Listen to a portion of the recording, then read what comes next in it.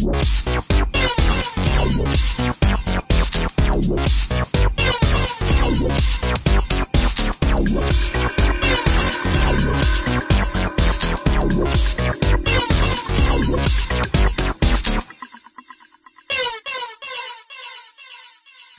and welcome once again to the Wide Teams Podcast, the podcast for geographically dispersed teams and remote workers, located on the web at wideteams.com and on Twitter at wideteams.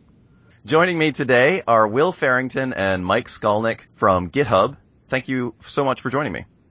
Glad to be here. Likewise. Why don't you two start just by introducing yourself a little bit? Okay. I'm Will Farrington. I work on system operations, GitHub. You can find me on Twitter and GitHub and pretty much everything else as just WFAR. And I'm Mike Skolnick. I'm a Rails developer at GitHub. You can find me just about everywhere. It's just Skolnick. And where are you both calling me from right now? We're both in the GitHub HQ here in San Francisco. We've kind of all crashed in because we've got GitHub Summit this week. So we've got pretty much everyone coming in from all over the world to give internal talks and have a great time getting to know your other GitHubbers. And where are you both from? I'm from Atlanta. And I just moved to San Francisco about 2 months ago. Okay. All right, so like you said right there, people are coming in from all over the place. GitHub is a pretty distributed company. How widely distributed are you? What all places are represented? We have some people in Korea, some people in Australia, New Zealand, people in England, people all around the U.S. Do we have anyone in South America? I think South America is the one spot we don't have any GitHubbers right now. But yeah, we're very widely distributed. I think about 2/3 of the company now works remote full time. The rest are in the San Francisco area, Oakland, stuff like that. Okay, so they're not they don't have a local office or anything. They're just working remotely from their house or from wherever they want to work from. For the most part, yeah. There are a couple unofficial like offices that have been built up because you'll have an area like right now in New Orleans, for example, we have two guys there, John Barnett and Sean Davenport, and they've gotten a little co-working space set up with like the help of GitHub. Like paying for it. And I think there's a similar thing in Boulder, where we actually have, another group of like 4 or 5 GitHubbers. But for the most part, yeah, it is people just working, from their homes. GitHub helps pay for, home office setups as well. So we get, Thunderbolt displays and wireless keyboards and trackpads and all that stuff, provided by GitHub, which is really, really nice. That is really nice. So, how did that happen? Why is GitHub so widely dispersed? Well, I think just due to the nature of how it started, everything is kind of wait till the last minute until we actually need something to actually get it. So I believe for the first year or two, GitHub didn't have an office at all. It was just always out of coffee shops, stuff like that. So going forward, it's always been, there's no strict requirement on having to be in a certain location as long as you can actually get your work done. Yeah, definitely. And as far as things go, GitHub is, with all the conferences we go and talk at, there's a lot of travel kind of built into just doing the job. Sorry, let me rephrase that. With all the conference travel that we do, GitHubbers are constantly going just everywhere around the world. So like, there's no way that they could be like functioning employees if we didn't have a system that was built around being very, very friendly towards remote work, wherever you can do it. As long as you're delivering results, that's really all that matters. Mm-hmm. On top of that, GitHub prides itself in making it a good place for developers and keeping everyone happy. So part of that is, if your spouse needs to relocate for work or something, GitHub doesn't want to prevent you from being able to do that. Mm-hmm.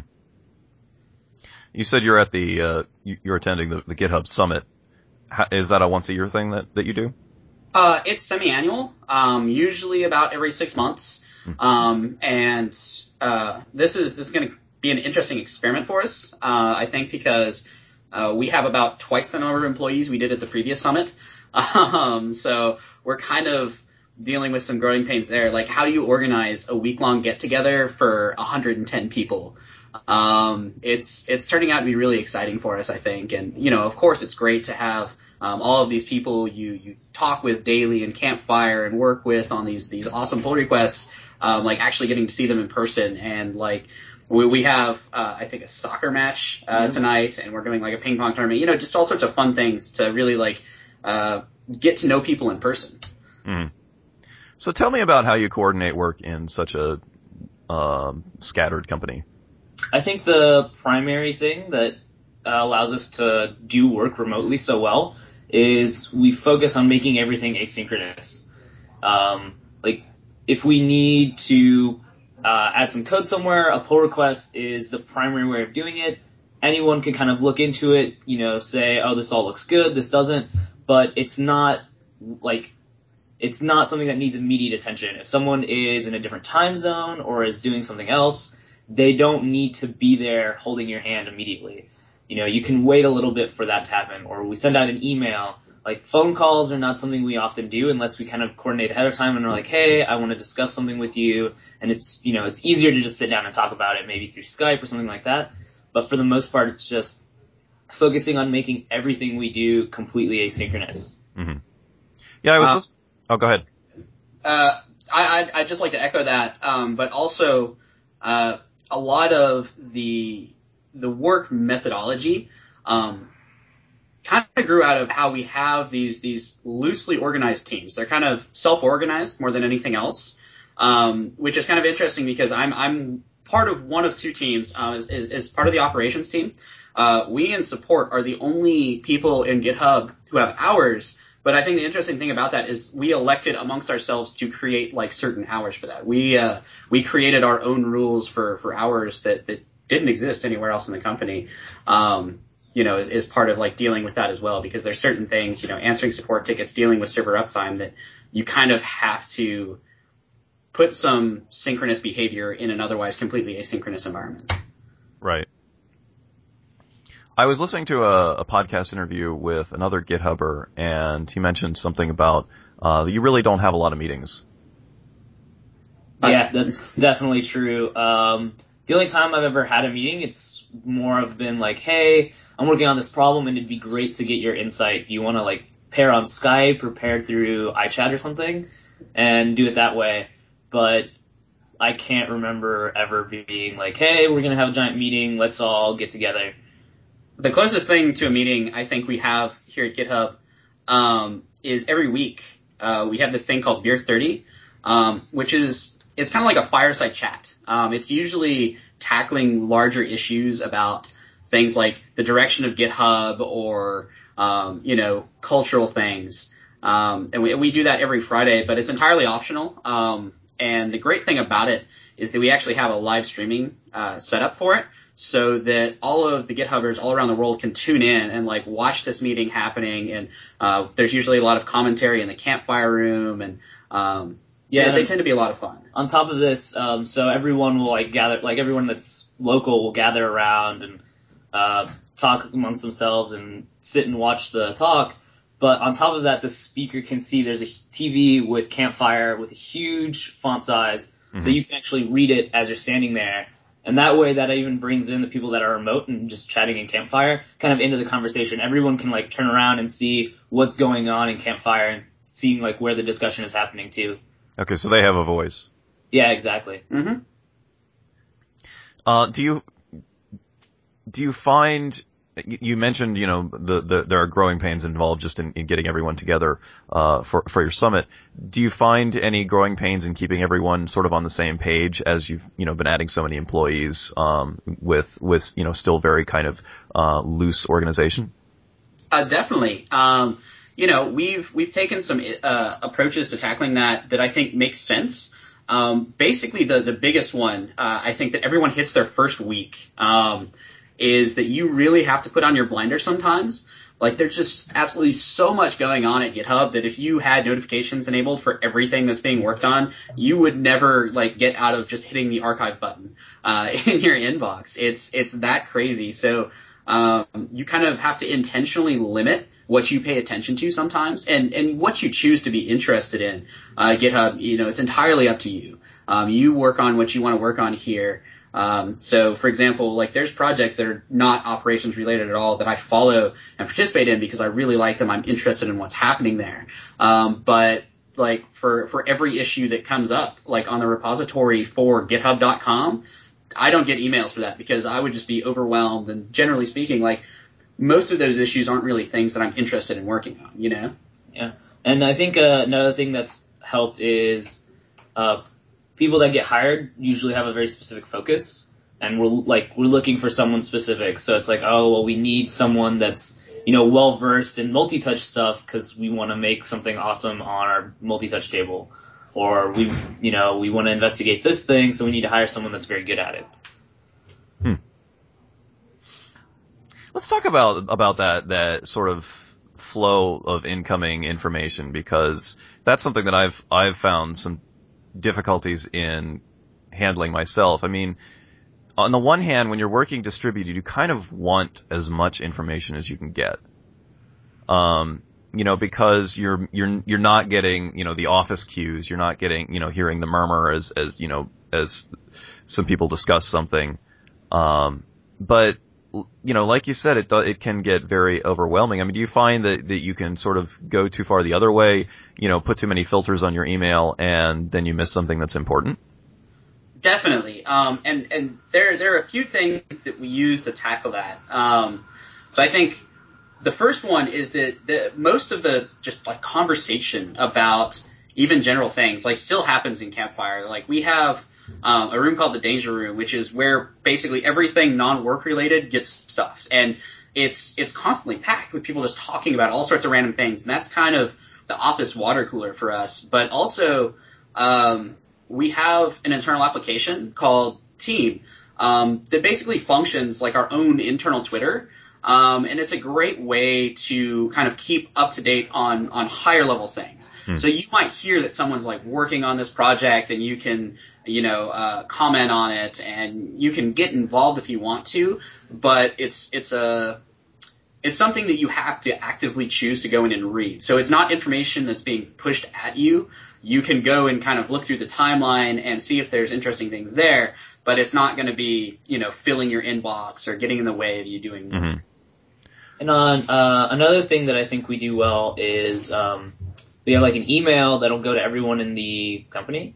And if you're working on a project and you need some help, or you've just hit a major milestone and want to show something off, like, hey, I got this awesome beta version of something coming out. It would be great if you guys could all try it. You can just email everyone and everyone can try it out, or just, ping people in the Danger Room or whatever. Like, I think we'll hit a good point in saying that, we have office chat in Campfire, and I think a lot of companies do that, but I think GitHub does it a bit differently because it's our primary form of communication. If we didn't have an office, I would not feel the pain at all because I legitimately feel like Campfire is the office. Mm-hmm. Whereas I've worked in other places, and Campfire is definitely where we do a lot of communication, but being in the office still feels very different. Mm-hmm. Definitely. And one of the other things I think I forgot to mention that makes it a lot easier to stay involved, I mentioned turning off a lot of notifications by default for things and kind of putting on your blinders. But we've become very good at GitHub with using the mentions on just everything on the site. So whether it be specific commits, issues, pull requests, whatever, we're really good about using team and individual mentions. So if you think someone might be interested in it, we tend to kind of CC them on that. Because, if they're not interested, it's one click for them to not get any notifications on that going forward. But if they are, it's really easy for them to jump in. They don't have to seek this information out. So we do a fair amount of, trying to guess what people might be interested in a thing that's happening, and getting them looped in. Yeah, that's definitely the case. Like, I don't have notifications for GitHub.com turned on either. Specifically because there's so much going on, so many people committing, I would be completely flooded. But people were working on something and they had issues with color blindness. So they were like, hey, I heard Skalnick was colorblind. So they CC'd me on it, and I was able to come in and give input on something that would have completely gone off my radar. I would have never seen it. But they, heard I was colorblind. They had concerns about it, so they pinged me, and I was able to give input. Nice. Do you, I suspect that, people listening might be interested in, with how sort of loose you keep things. How do you do planning? If you have, a set of features that you're going to be implementing or something like that, do you get together in some way for that, or do you handle that in an asynchronous way as well? It kind of depends on what it is. A lot of the time, we'll use I'll use like an issue and start getting some basic stuff into a pull request and immediately start trying to get some input in on it, because it's a lot of times in open source projects I'll use a pull request because I finished a piece of code and I want to fix something specifically. Mm-hmm. But internally, we use it a lot as a review tool. Like, I'll push out like 1 or 2 commits and immediately do a pull request and get a conversation going, so we can start thinking about the future of where that, feature might go, how we need to structure it better. But on other times when we're like, okay, this one chunk of code is pretty awful and we need a plan on how to refactor it, or like, how can we do this a bit better? How can we design this better? It's sometimes nice to, be able to pull in people and be like, okay, let's sit down and kind of plan through this synchronously. Mm-hmm. And like I would echo definitely the policy around here, and it's unofficial. It's not like you have to do it this way, but the way most people operate is that as soon as there's code for anything, there's immediately a pull request. Like, the code can be incomplete, it could be a rough spike, it could be full with all sorts of to-dos and fix-me's, but the point is to really get a discussion going. And I think a great example, right, is the notifications changes we just launched. The way it works kind of as a life cycle is it starts as a pull request. There's a ton of discussion, and then we roll it out internally for staff only. And, it could be something from a few days in testing staff only to months. Like, I can recall, since I've been working at GitHub, there were 3 major overhauls of the notification stuff alone, like internally, until we felt like we really hit it. So dog fooding, I think, is one of the best ways that we kind of get people interested in getting their input on larger feature type things. Mm-hmm. That's really the best way to get people involved, is because, we all use GitHub.com all the time. So rolling it out staff only is a great way for people to be like, oh, hey, that changed and I like it or I don't like it because of this. And we do a lot of that. I think I'd be remiss not to mention Hubot at some point. You've got this internal automation framework for Campfire, that you like to talk about in GitHub talks and stuff like that a lot. Talk to me about how that, facilitates some of your internal organization. Hubot is a life changer. Like, it's kind of funny, if Hubot goes down, like, work slows down very quickly, because Hubot controls all these things. And I think the main nicety of Hubot is, there's so many different tools that we're using, and Hubot gives you a single interface for it. So if I want to deploy some app that we have and I want to deploy, and it's on Heroku, I tell Hubot to deploy it. If I want to deploy GitHub.com, I tell Hubot to deploy it. If I want to deploy an internal iOS app, I tell Hubot to deploy it. It's the exact same commands, and the build chain is completely different each time. So that means we don't have to sit down and I have to sit with Will, and Will has to show me how to deploy something. He just writes a script for Hubot that does it. Hubot understands how to deploy something, and if I need to deploy it later, I see exactly how it's done somewhere. Mm-hmm. So it kind of facilitates us. You don't necessarily, like, a lot of times I feel like teams have trouble dispersing that knowledge, and you're like, oh, well, I have to go sit down and doc something or make sure that, someone else knows this. This way it forces you to write it down in code and just have a single interface that you can use to do something.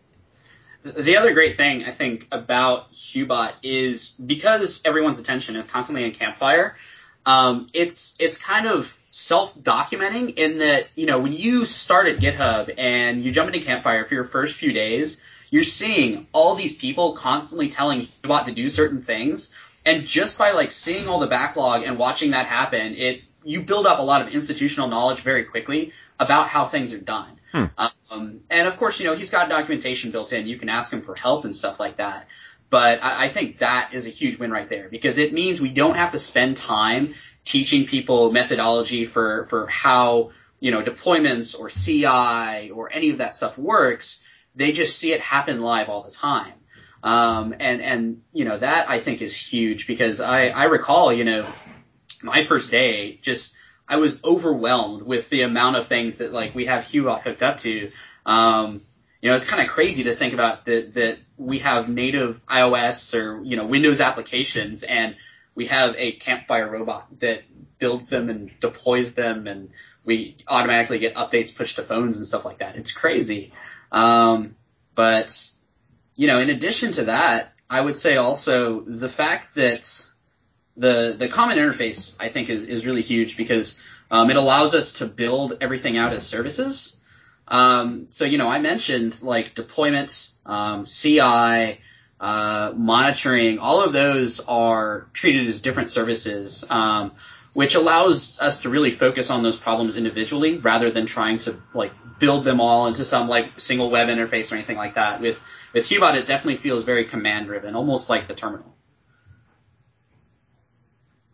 So, it sounds like you're also kind of in conjunction with having that framework, you're also putting a pretty high premium on taking the time to automate things that other groups might, leave as maybe a documented process, but not an automated process.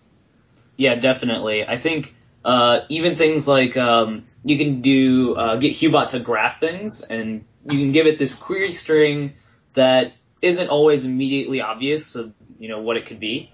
So a lot of times, like, taking that and turning it into a sentence you would ask Hubot is a really great thing, because it's like, oh, I've taken the time to make this awesome graph. Now let me turn it into something that more people are going to use just because it's more easy to get to. It's also for us, I think it's an operational dependency sort of thing, right? If, like, it is a standard company, you might have this complex procedure for, like, rolling out a MySQL change, right? Across your database cluster, and you've got this huge complicated procedure for rolling restarts. But what happens if you've got a couple ops guys on vacation and the developers need to push this change out, but they can't do it because it's a complicated process and they're a little unsure of what's going on? Like, there's no confidence in doing that. I think part of the thing with Hubot is because we lay down all this automation, people can be confident about what they're doing. There's never a question of like, oh man, did I do this deploy right? Or did I make this change right? Because, Hubot hides all that. And it lets people just kind of sit down and work on it. I think it's kind of the same as having a staging environment, which, of course we do, but also like CI, in just that it's a big confidence builder for everyone. Because, they trust that Hubot knows how to do it right. They don't have to worry about all that institutional knowledge themselves. Mm-hmm. I think it's safe to say that at GitHub you've put more energy into technology for facilitating your work process than a lot of companies have. What's on the horizon for you? I mean, are there still some frustrations with working distributed that you hope to address, that you wish you could address, or that you'd like to address with technology? I don't know about distributed in particular, but there's definitely a lot of things going on internally that we're constantly trying to tackle. Even from things like the team app or GraphMe, which we've mentioned already, but we've even tossed around ideas for things like, oh man, our HR person, Heather, like the software she has to use is terrible. I wonder if we could sit down and like write better HR software for her. That sort of thing. We're always looking to make working at GitHub a more pleasant experience, whether, that's working on internal applications to do it or what have you. Mm-hmm. I think the way that GitHub has grown has facilitated working remotely as a distributed team really well. So I think the distributed nature of GitHub works extremely well, especially because when there are those times that you really want to sit down and meet with everyone, you can organize everyone to meet in one place. Like, that's still a possibility, but just the way Campfire is the primary form of communication. Everything is asynchronous. It really makes working distributed really easy. Even though I live here in San Francisco, half my day is usually spent at a coffee shop or at my house, just sitting there and working the same way I would if I came into the office. It really changes nothing for me. So, I don't know. I think that GitHub has really nailed working distributedly. You use Campfire a lot. Do you ever do you get much like FaceTime in the form of video or something like that with your coworkers? I think Beer 30 is probably where we get the most FaceTime due to the streaming setup that I mentioned. We basically see everyone in the office kind of goof around, having a good time during these little fireside chats. But aside from that, we don't do a lot of video chats. Most of the time, our FaceTime comes out of either summits like this or conferences. The way it works with conferences is if you get a talk accepted, you can invite a buddy along, which is a great way to kind of like get a chance to hang out with another GitHubber. So generally we kind of put out feelers, be like, hey, I'm speaking at this, who wants to come hang out? And we get a lot of FaceTime with that as well, but not a lot of video chats. I was curious because, I've in my own experiences, I've found that sometimes the relationships can cool a little bit when people don't see each other's faces regularly, and I was just curious if you'd seen that at all. I mean, I personally, I don't think that's too big a problem for us. I don't know. I flew in last night from Atlanta for the summit, and it was kind of like almost a homecoming, just because we just love hanging out with each other. We all genuinely enjoy each other's company. So, I walked in the door to the office and instantly it was like, oh, hey, WFAR, and hugs all around and all that. We're always happy to see other GitHubbers. Yeah, I generally would agree with you. Like, I love doing video chats with people, and I feel like it's really valuable to have that FaceTime. But despite that, I've done maybe 2 actual video calls since starting at GitHub. Like, I haven't felt the same necessity that I used to for it. I'm not really sure if that's because of the constant communication in Campfire, but even then, I mean, that's just text only, so I don't know why, but it seems to work out all right. Well, I'm curious if there's a particular flavor maybe to the way that you communicate in Campfire, which maybe helps you to keep things personable. I think, I definitely think we're unreasonably friendly in Campfire, and definitely having Hubot there helps make it more entertaining as well, because even though we're having like a serious planning discussion, we're still like, Hubot, image me something crazy, and like ask him to pull in some crazy image, and so we're all like, we're having a serious discussion, but we all have a big smile on our face, because we're still like being a little bit playful with Hubot and each other. Right, and I definitely think like, there's a lot of trust. Also, just that, even if you're having a serious discussion, there's never a question of like, maybe something's happening because of like political reasons or anything like that. It's always a genuine level of trust that if someone has, a disagreement about how you want to approach something, it's coming out of the best place possible. And we all care about the products and we're all really happy to be here. So no one ever really gets upset. Yeah. I think everyone is always very trusting that we're all just trying to make the best product possible. Yeah, I think a big part of that is we're just like in the culture is baked in, like always question everything. So if someone has like, hey, I want to do this, and you're like, oh, well, I'm not sure if that's the greatest idea. Saying that is not, like, no one takes that as an insult. It's just like, so why do you think that? And immediately the person's like, oh, well, I think that'd be a great idea because X, Y, and Z. We're all pretty good about giving constructive criticism. It's not just like, this idea is awful, right? I think that your approach might be a bit misguided because you should look into this or something like that. It's always, I'm going to criticize what you're saying, but I have a reason for it. So because we're always questioning and trying to make everything better and all learning from each other, I think that we generally do a good job of being pretty personable, even though we're constantly questioning each other. Yeah, definitely. I think we really take to heart the notion of like, question the idea, like not the person. That's really big here. We're all fairly good at, I think, separating our egos from what's going on as far as, how we're doing work. because there's not a lot of sense in that. You know, we're all experts in something, and if someone has an opinion, it's probably got some merit. So there's no harm in listening to it and, you know, seeing where it leads, because it might work out to be a much better idea in the long run. Mm-hmm. Something that I get asked pretty regularly these days is I hear from a lot of programmers who are not living in one of the big tech hubs. And they're curious how they can get into, you know, into a situation with a distributed company that doesn't mind that they, you know, stay wherever they are. But they're really not sure how to start down that career path. I'm curious if you have any advice for people that want to get hired at a GitHub or something like that.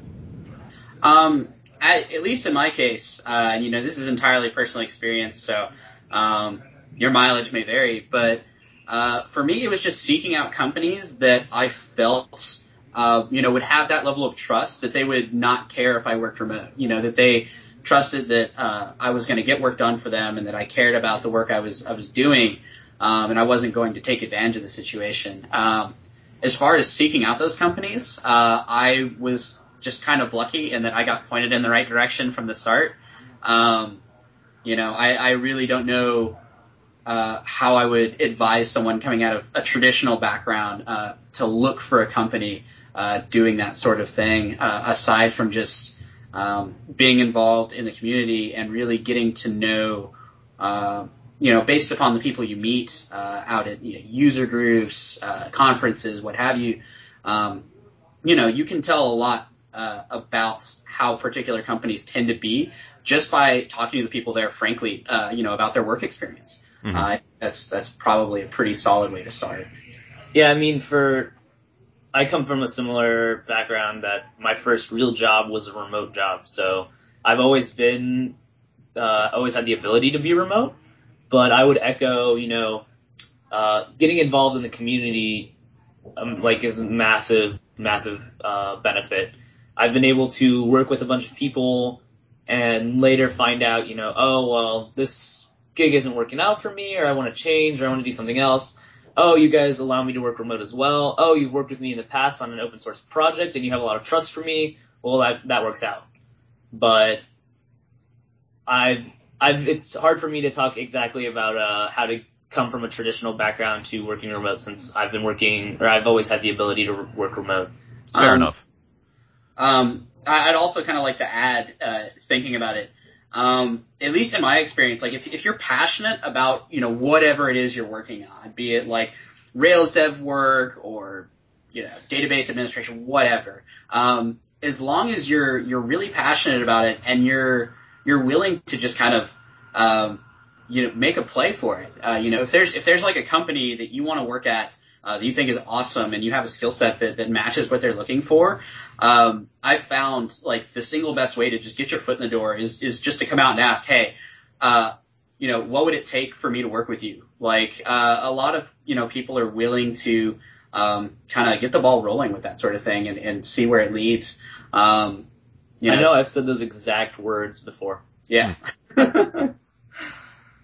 So I think definitely just not being afraid to reach out, you know, that I have no problems admitting. It's like I reached out to GitHub, I guess maybe a year and a half ago or whatever, and got turned down for a position, but, you know, worked out in the end. It's just making sure that you're not afraid to kind of take that leap and just see it, you know, if they're interested in having you on board.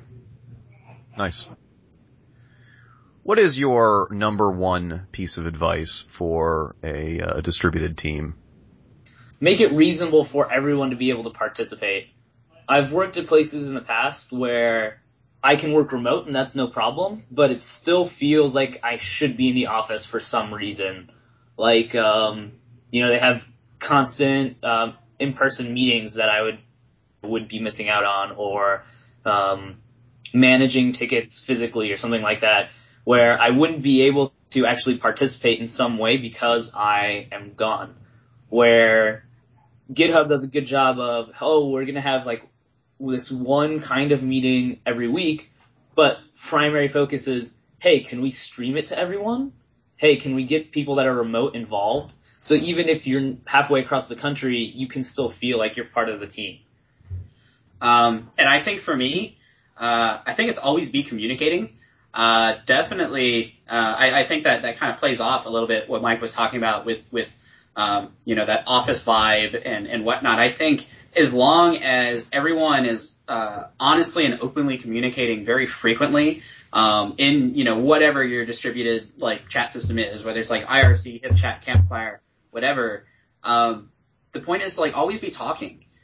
Because the minute that you stop communicating to other people, like, even if you're in the office and you've got, like, that one person who's remote, like, they're kind of like an island out there, you've got to keep them involved, and the only way to do that is just communicating with them constantly. And it can even be something as simple as, like we were talking about before, like water cooler style talk. It doesn't even have to be serious, but definitely keep them looped in, because otherwise it's definitely easy to kind of feel like separated from the rest of the crowd, getting that sort of communication. Yeah. Well, Will and Mike, where can people find out more about you online? So in addition to Twitter and my GitHub profile, both username WFAR, I've got willfarrington.com. You can reach me on Twitter at Skalnick or on GitHub at Skalnick, and I own MikeSkalnick.com, but really just points to everything I just said, so. And are there any projects that you're involved in that you'd like to draw any attention to?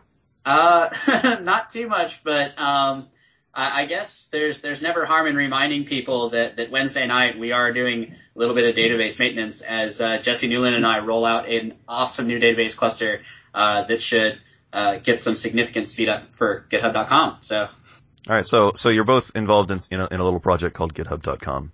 Yes. Is that what you're getting at? A small one.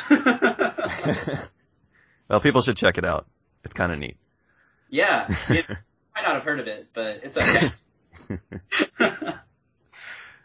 All right, well, Mike, Will, thank you very much for your time. Thanks for having us. Likewise. And that is our show today. I do hope you've enjoyed it. To subscribe to the show if you haven't already, or to check out more interviews and articles about remote work, go to wideteams.com. You can also find the show in the iTunes Music Store, where reviews are very welcome. I am presently seeking a sponsor or sponsors for this podcast to help me keep great interviews like the one you just heard going up every week. If you or your company might be interested in sponsoring the show, please email me at contact@wideteams.com. The Wide Teams podcast is distributed under the Creative Commons Attribution Non-Commercial Share-alike 3.0 license. Our music is by Giles Bouquet. Until next week, this is Avdi Grimm, signing off.